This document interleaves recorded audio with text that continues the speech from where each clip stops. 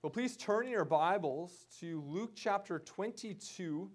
Luke chapter 22, verses 54 through 65. 54 through 65.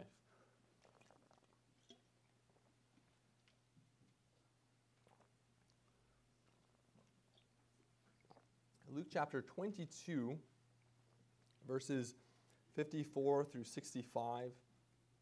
We are currently in that section of Luke's gospel where we are considering Jesus' final sufferings before his greatest suffering, which will occur when he is hanging on that Roman crucifix.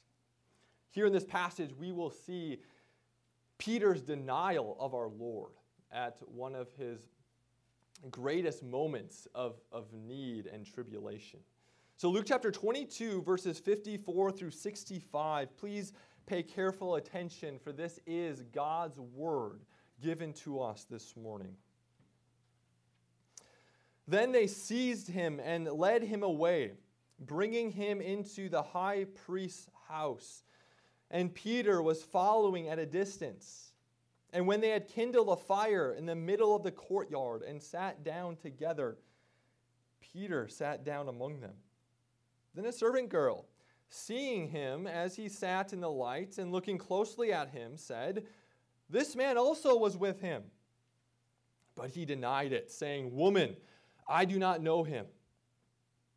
And a little later, someone else saw him and said, "You also are one of them." But Peter said, "Man, I am not." And after an interval of about an hour still, another insisted, saying, "Certainly this man also was with him, for he too is a Galilean." But Peter said, "Man, I do not know what you are talking about." And immediately, while he was still speaking, the rooster crowed. And the Lord turned and looked at Peter. And Peter remembered the saying of the Lord and how he had said to him, "Before the rooster crows today, you will deny me 3 times." And he went out and wept bitterly. Now the men who were holding Jesus in custody were mocking him as they beat him. They also blindfolded him and kept asking him, "Prophesy, who is it that struck you?" And they said many other things against him, blaspheming him. Well, the grass withers and the flower fades, but the word of our God stands forever. May he write this word upon our hearts this morning. Well, if I were to ask you what this passage is about, I would imagine that you would say, well, it's about Peter's denial of our Lord. That clearly is the obvious and dominant theme that comes out from this narrative. However, we not only see Peter's sin here, his sin in the form of these 3 successive denials, but we also come across the guilt of his sin. Notice how, what we read in verse 62. Peter weeps bitterly over his sin. Peter recognizes the guilt of his sin before his God. That is indeed the dominant theme that we see in this narrative. However, we also see another theme in this narrative. And this theme is the gospel of grace. I mentioned last week that we shouldn't think of these final sufferings of our Lord, which come before his greatest form of suffering on the cross. We shouldn't see these final sufferings of our Lord as merely the necessary preconditions or the prelude that we need to get through so that we can see Jesus on the cross. Rather, these final sufferings of our Lord contain the gospel in themselves. We see certain themes foreshadowed in these final sufferings that will be fulfilled when Jesus hangs on that cross. And so it is with this passage. We see a theme, another theme in this passage, which will be fulfilled when Jesus hangs on that cross. And that theme is related then to this gospel of grace. Therefore, the 2 themes that we see in this narrative are both the guilt of sin and the gospel of grace. The guilt of sin and the gospel of grace. Now, you can think of this theme of the guilt of sin that we see vividly portrayed in the life of Peter. You can think of this theme of the guilt of sin functioning or being somewhat similar to salt. Now, think of salt. We love salt when it's used as a seasoning agent upon the right types of foods in the right proportions. However, salt by itself is rather disgusting. Boys and girls, imagine that this evening your parents serve you chicken, mashed potatoes, and salt.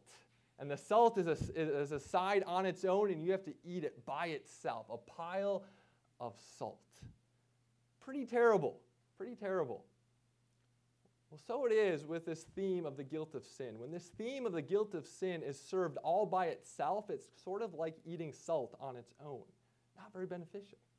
However, when this theme of the guilt of sin is used as a means to drive us to the gospel of grace, then it's being used as a seasoning agent. And it's very helpful. It's very beneficial.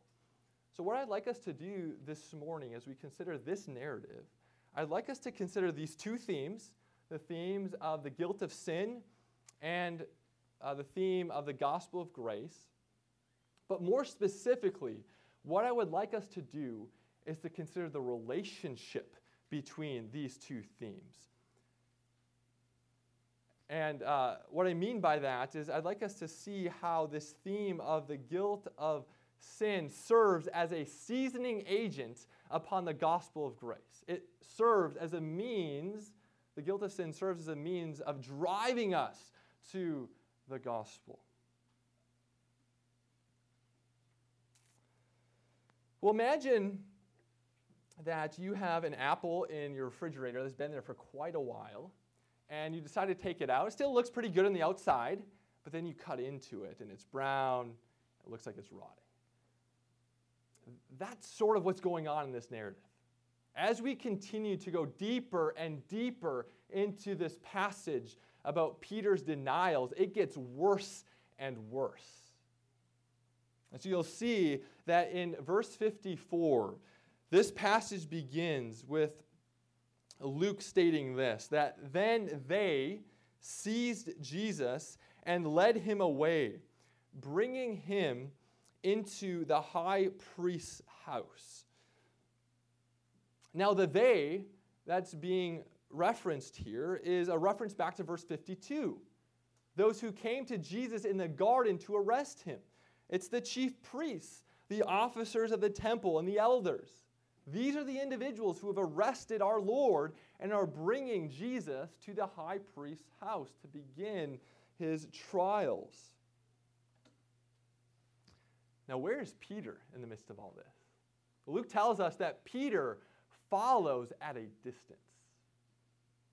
Peter follows at a distance as Jesus' captors are leading him to the high priest's house. As one commentator states, Peter seems to be assuming the place of the unfaithful friend. The unfaithful friend. Listen to what Psalm 38 verse 11 says. Psalm 38 verse 11 says, "My friends and companions stand aloof from my plague, and my nearest kin stand far off." We have to remember that the Psalms are first and foremost psalms of Christ. They're Christ's songs or psalms. And thus Psalm 38:11 is ultimately fulfilled in our Lord, partly in this moment when Peter, arguably his chief disciple or apostle, follows at a distance, not wanting to be too closely associated with our Lord at his moment of greatest need. Well, once they bring Jesus to the high priest's house, we see that there are a number of people who congregate in the courtyard of the high priest's home. And someone, may have been one of the officers of the temple, lights a fire. Probably was a cool spring day, and thus they were seeking to keep warm, and someone in the courtyard lights a fire, and people congregate around this fire. This is the context of Peter's denials. And these denials come to us in a staccato-like fashion, one after another. And they get worse and worse as we consider them. So first, in verses 56 through 57, we read that a servant girl in the courtyard catches a glimpse of Peter's face from the light of the fire and exclaims, "This man was with Jesus." This man was with Jesus. And how does Peter respond? "Woman, I do not know him." Right off the bat, we see Peter denying any knowledge of our Lord. Peter arguably was one of Jesus' earthly friends who knew him best. And yet, at this moment, Peter denies ever having known him at all. Well, we read then that after some time had passed, Peter's identity caught the attention of someone else in the courtyard. This other person then exclaims, after catching a glimpse of Peter, "You also are one of them." And Peter yet again says, "Man, I am not." Now, what is Peter denying here in this moment? Well, he's not denying knowing Jesus. Rather, he is denying being a disciple of Jesus, currently being a disciple of Jesus. This seems to come to us in the present tense. You also are one of them. And Peter says, I'm not. I'm not currently a disciple of Jesus. Peter here is denying, in some sense, the identity which Christ has given him. Christ is the one who made Peter a disciple, and now Peter is denying that identity which has been given to him. And we see this denial getting amped up in Peter's third denial. So as we continue on in this narrative, you'll see that Luke intentionally notes that now an hour has passed. And Luke is very intentional about noting the time lapse between Peter's denials to show us that these denials were deliberate and conscious. They were deliberate and conscious. Peter wasn't denying on the spur of the moment with no time to think about it. He had time to think about it. And thus Luke says that between the second and third denial, an hour had passed, and yet another person notices Peter, and particularly notices that Peter is dressing like a Galilean, and he has a distinctively Galilean accent. People in Palestine at that time could perceive the subtle differences in dress and accent based on where you resided and came from in the region of Palestine. And thus, someone there was able to note and discern Peter's Galilean background. And so we read this person exclaiming, "Certainly this man was also with him, for he too is a Galilean." And what does Peter do? He says, "Man, I do not know what you are talking about." Peter here is doubling down on his second denial.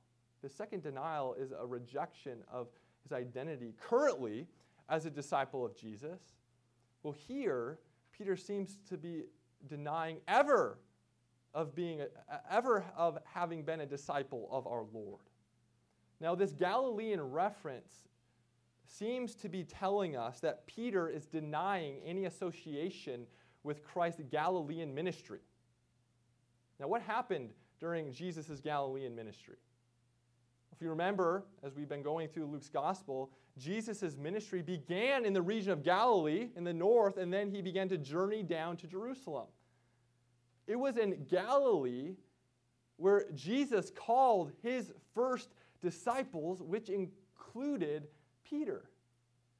In chapter 5, we hear that Jesus called Peter out of what probably would have been a somewhat lucrative career in fishing, well, especially lucrative compared to being a disciple, called him out of a career in fishing to become a fisher of men. We see that Jesus gave Peter a new name. He formerly was known just as Simon. After this call, he was known as Simon Peter. Therefore, Peter seems to be denying this original calling and name that Jesus himself gave him.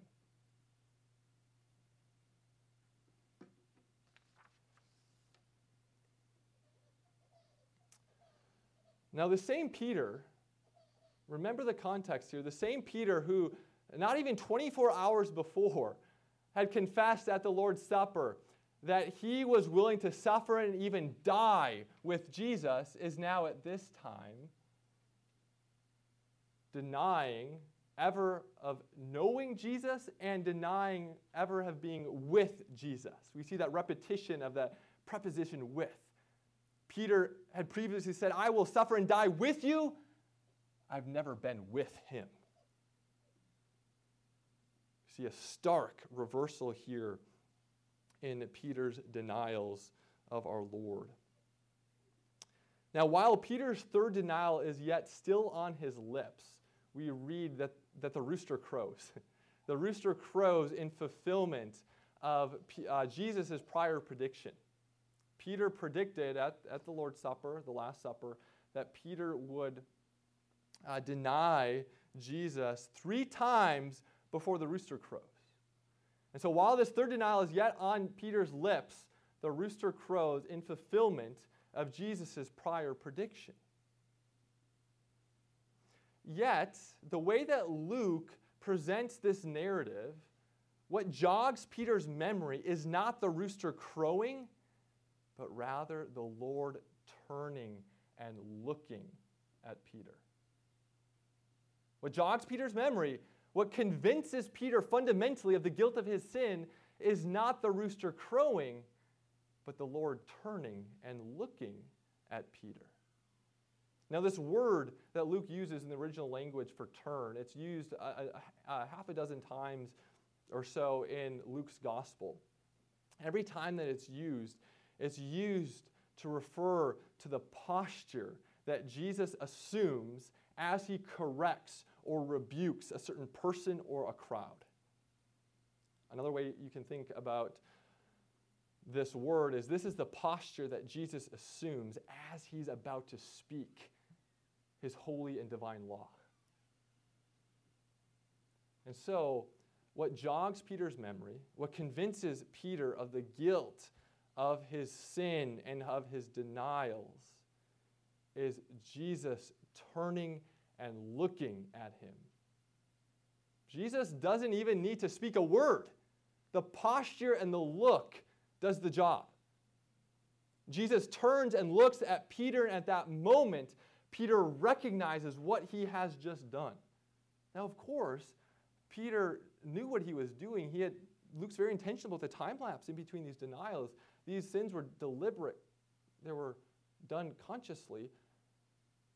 But Peter didn't feel that conviction of sin, of what he was doing.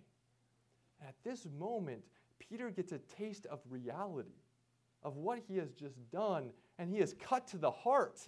He feels a conviction of the guilt of his sin, and consequently, what does Peter do? Well, we see in verse 62 that he weeps. He weeps.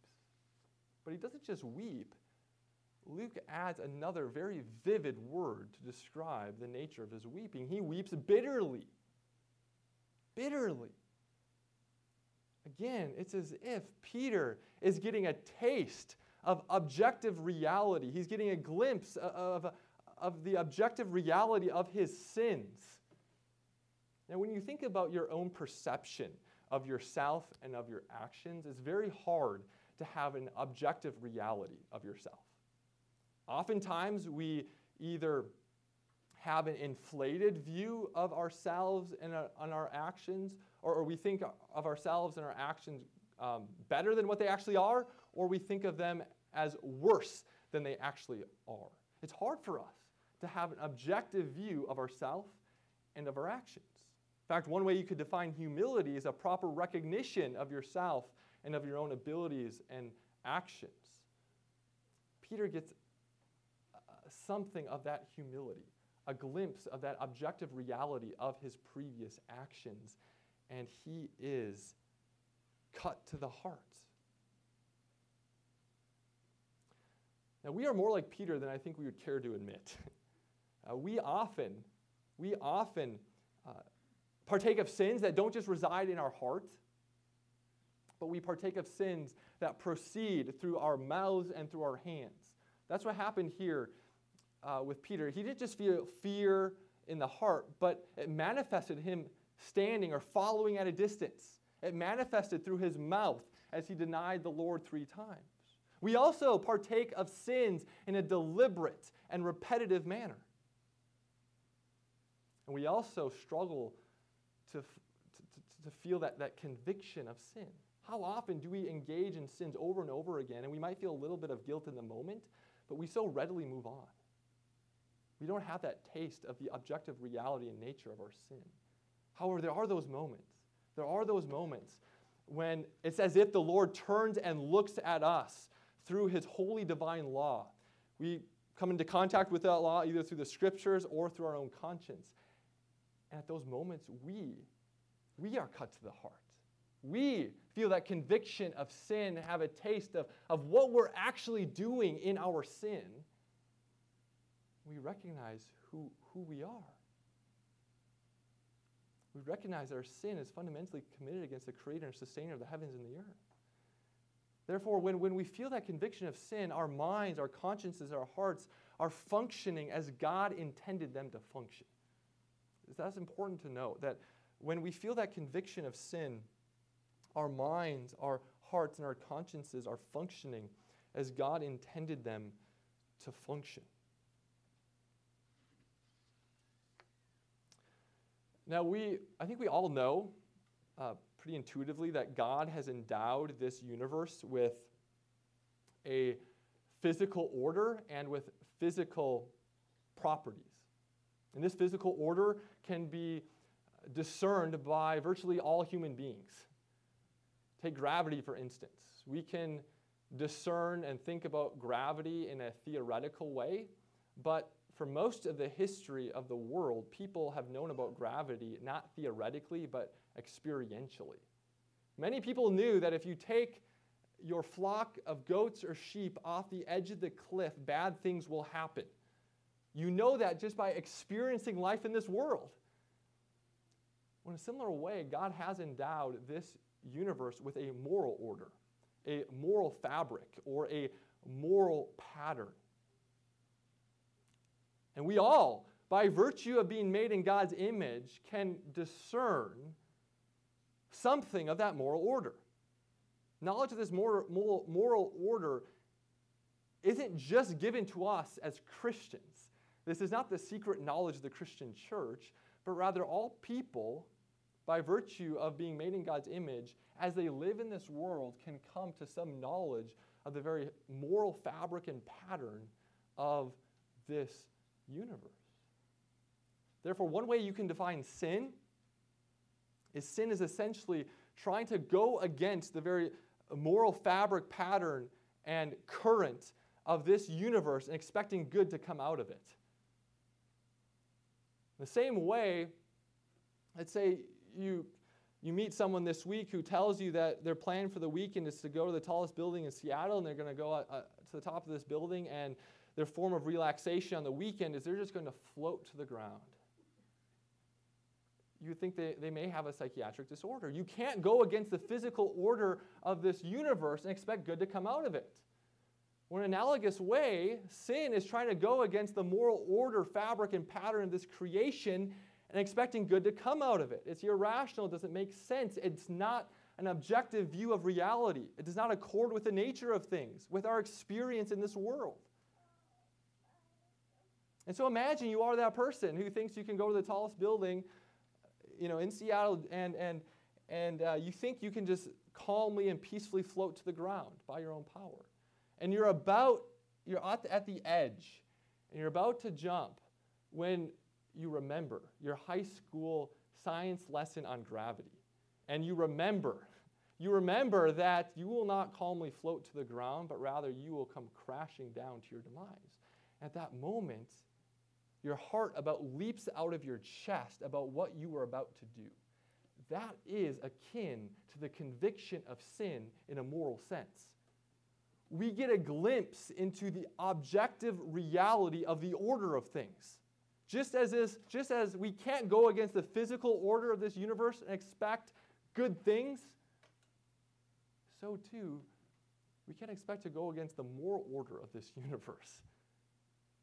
Expect good to come out of that. And therefore, the conviction of sin is a recognition, an objective glance into our sins and how we are trying to vitiate against the very fabric and current of how God has set up this world. And so when we feel the conviction of sin, it's a testimony that our consciences, our minds, and our hearts are functioning as they were meant to function.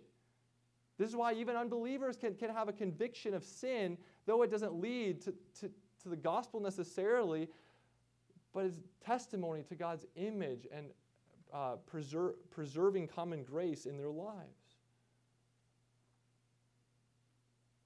At this moment, if I ended the sermon on this note and said, well, you all are mini Peters.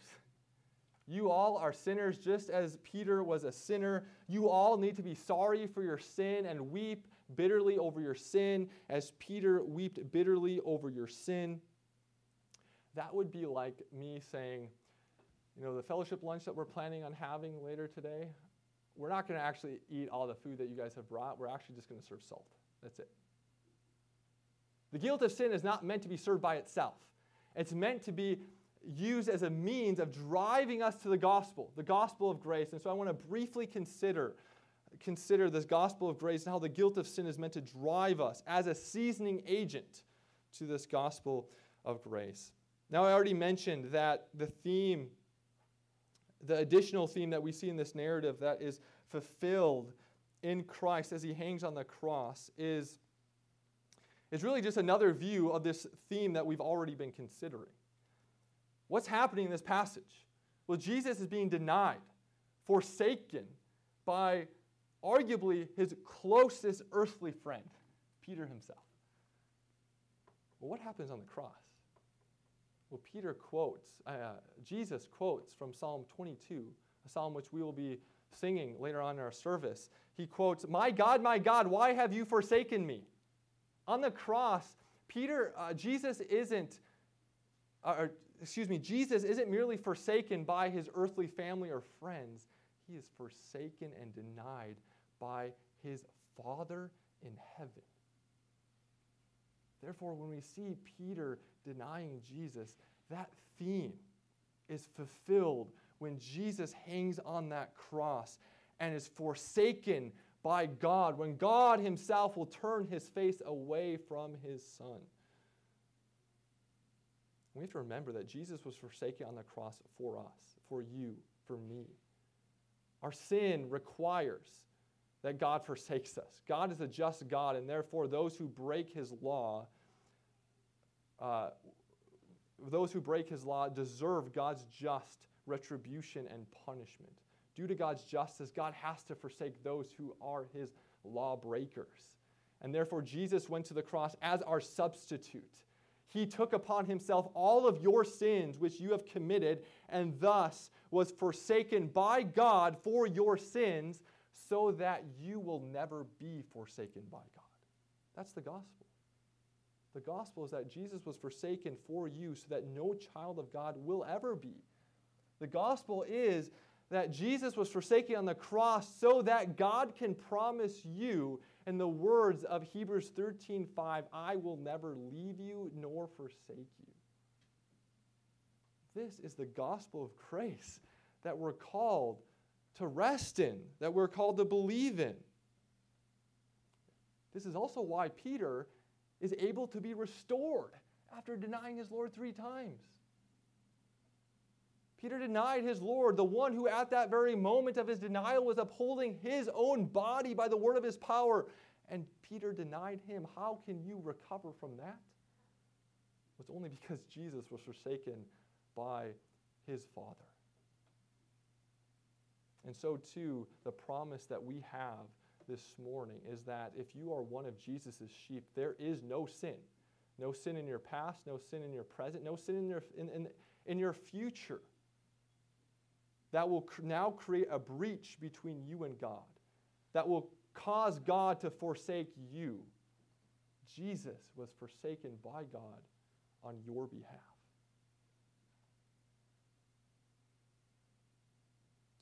Now, the guilt of sin is so important because it preps our heart to receive this good news. This good news that is truly unbelievable once we recognize our sorry estate and the guilt of our own sin before a holy God. Therefore, it's so important that we uphold both of these themes together. Now, if churches just give their people the gospel of grace, the people are going to be nourished. Just as if you eat food with no salt, you're going to be nourished. It's just that your food may taste a bit bland. And so too, if the gospel of grace is preached with no recognition of the guilt of sin, then for many people, that gospel of grace is going to feel bland. Yes, it will nourish, but it will feel bland. If you don't recognize how bad the bad news is, you're not going to appreciate how unbelievably good the good news is. In a similar way, or on the other hand, if all churches do is give their people the guilt of sin, it's like serving your family salt at every meal. Pretty quickly, your family members are going to say, I would rather fast than eat another meal of pure salt. I truly believe this is one of the reasons why so many people are walking away from the church today, because all they receive when they go to the church is the guilt of sin. They're sick of a spiritual diet of salt, and they think to themselves, I would rather spiritually starve or fast than have another meal of salt. Therefore, it's so important that we uphold both of these themes. The guilt of sin as a seasoning agent upon the gospel of grace. One of our distinctives as a Reformed church plant at GHURC is that no matter who is in the pulpit or the lectern, you will always receive spiritual food seasoned with salt. The guilt of sin driving you to the gospel of grace. We see this in our own Heidelberg Catechism, guilt, grace, gratitude. The guilt of sin drives us to the gospel of grace. And we receive this not just in the preaching of the word, but you'll notice we receive this in our liturgy. One of the reasons why we every Sunday hear the law proclaimed to us, confess our sins, and then hear the gospel is so that we can be fed a balanced diet. A diet of spiritual food seasoned with salt. So that's the important truth I want you to leave with you this morning. The guilt of sin is important. The gospel of grace is important. But it's very important that we recognize the proper relationship between these two things.